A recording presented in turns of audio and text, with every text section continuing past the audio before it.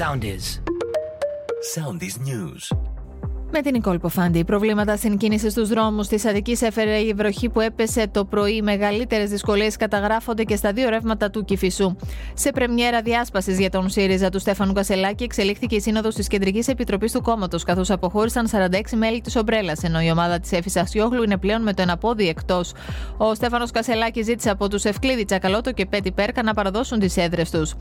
Μια νέα ημέρα είναι η σημερινή για τον ΣΥΡΙΖΑ, γράφει σε ανάρτησή του ο πρόεδρος του ΣΥΡΙΖΑ, Στέφανος Κασελάκης. Αποτροπιασμό προκαλούν όσα έρχονται στο φως της δημοσιότητας για τη δράση 42χρονου στο Κερατσίνι, ο οποίος κακοποιούσε κατ' εξακολούθηση μια 21χρονη και έναν 25χρονο με νοητική υστέρηση.